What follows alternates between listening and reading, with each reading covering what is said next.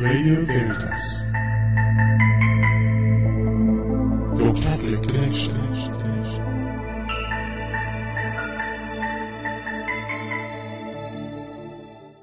Now, I'm very interested to find out. For me, the artist is always campaigning, whether for something or against something. What is the campaign with this exhibition? I think we are not necessarily campaigning, but we're inviting the viewer to think about some of these issues perhaps a little differently, or to see how we are thinking about the issues. So I wouldn't say it's didactic. I don't think we're preaching any kind of a message, and I don't think we're lecturing, but I think we are inviting reflection and inviting consideration of some of these issues.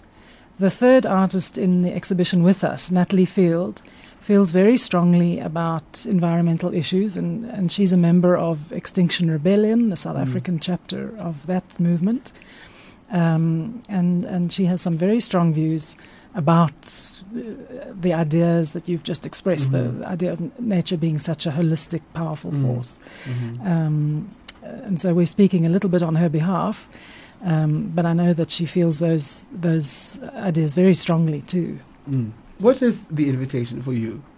I think I would call myself an activist artist in some sort of way, but I think when you're an activist, it's really difficult to engage somebody if you're pointing fingers, because ultimately we're all implicated in what we do, and where we are in this globe at the moment, you know, as human beings we're all implicated. So how can you invite your audience to look at your work in such a way that they might think a little bit more about climate change or might pose a question? And so I think my role is not to point fingers but to invite discussion, and if I can do that, then I'm halfway there. How did you find each other? Were you always sort of ladies who lunch or friends or something? How did you find each other? We were put together by the very talented senior curator for Burman Contemporary, who is Els van Mourik. She decided that our work has a conversation, that the artwork finds connections amongst themselves, really, and that there's a coherence in the collection of artwork together. So we found ourselves that way for this exhibition. And for the last exhibition, which was in London at the Start Art Fair. So the three of us went over for that as well, which was also a very lovely learning curve from that perspective. Well, this is just absolutely fascinating for me, because it's a very important conversation, and I love what you said when you say we're not necessarily campaigning. Because you're not pontificating, you're not pushing a particular your view, but you just want people to consider, to just take time to consider some elements in this discussion that perhaps might have been blind, they might have been blind to. I think that's very important in having authentic conversations, which leads to what you were saying when you were saying that you recognize that we're all somehow, we've all created this somehow. And the artist or the whoever can easily say, you know, the world must change and all of that, and not see that in some way we've been part of part of the problem. So far, how long has it then taken you to put this work together? Was it a commissioning particular? Did you have a sort of working day, and everybody went off and came back, or it was working with the work that was already there and building from there? Oh, yes. This is a long journey. It's been a long journey, I think, finding what was important for me to work with. But being in farming and working on the land and being depleted of water for a long period of time, that started my sort of journey into looking at the environment. But I think even putting a body of work together, it's not a 5-minute process. I've been changing from working from copper to working with the coal, and that in itself has been a long process. Thought and contemplation, it doesn't just happen. There's not this magical moment that, yes, those moments happen, but you have to have this thought and the seriousness of the engagement with that thought beforehand for those moments to happen, so that you kind of work towards an end point, but not necessarily defining it as one moment.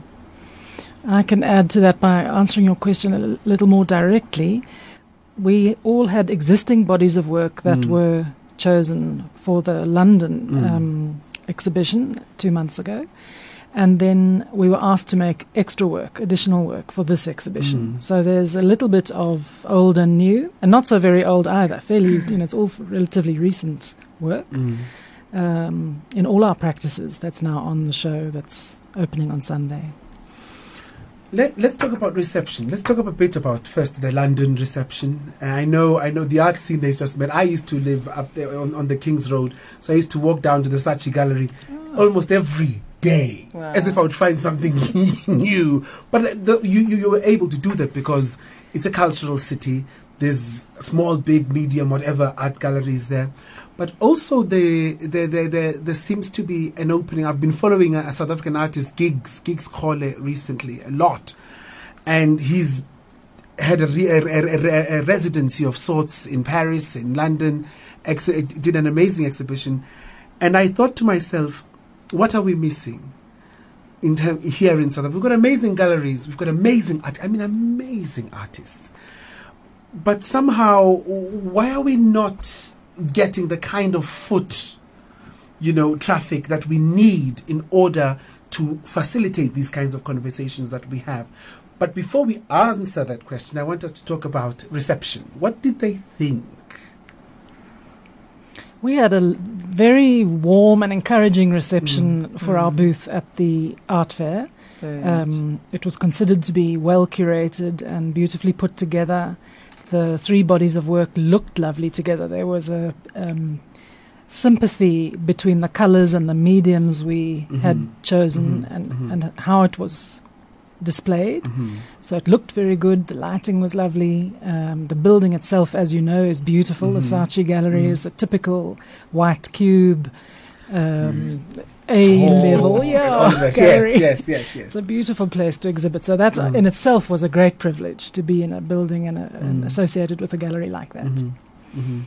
I think I enjoyed engaging with the visitor because you as an artist you're kind of isolated in your own space, but when you are in a public space you then start discussing things, and watching people's reactions to your work is what fascinates me, and being engaged and how they're engaging, and that I find great fun and humorous in a lot of ways as well. I had a display of fine copper granules, just powder. It's almost like a powder, and you dig your fingers in there and you fiddle with it. But because art's such a sort of sterile place where you're not supposed to touch everything.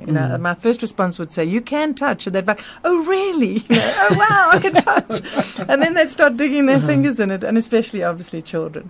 So, trying to shift that perspective of art being this, particular place, and trying to play with that a little bit as well. So it was good fun. How do we then move this arts education, arts exposure from what seems to be a very elite milieu to something that is quite embracing and open and all of that, which, you think somebody living 100 years ago probably lived artfully. Chairs were made by hand, stuff was being done.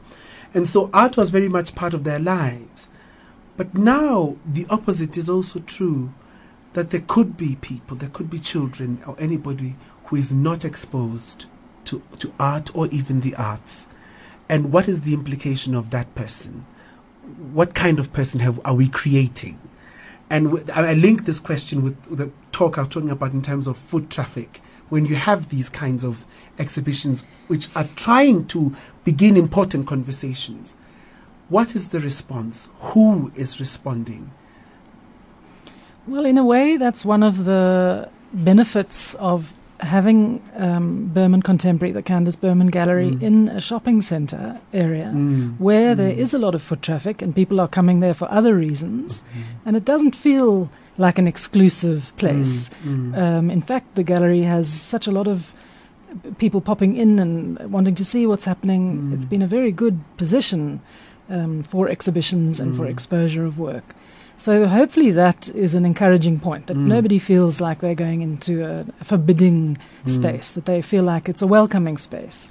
And I know that the plans are to put the couches outside on the pavement and make it feel like a bit of a celebration. Yeah. So hopefully it'll be even more welcoming and invite people in who might not otherwise have ventured inside. I must say, it's a very shallow thing to say, but I always love going to sort of exhibition openings and previews, all of that. There's always good wine. There's always good wine going around. And that's a very good tool, There's decisions to be made about whether I'm buying or not. But sadly, ours is opening in the morning, 11 o'clock. So they Well, won't. 11 o'clock is just 1 hour from 12. But We'll offer you coffee and cake. okay. Radio Veritas. Your Catholic connection.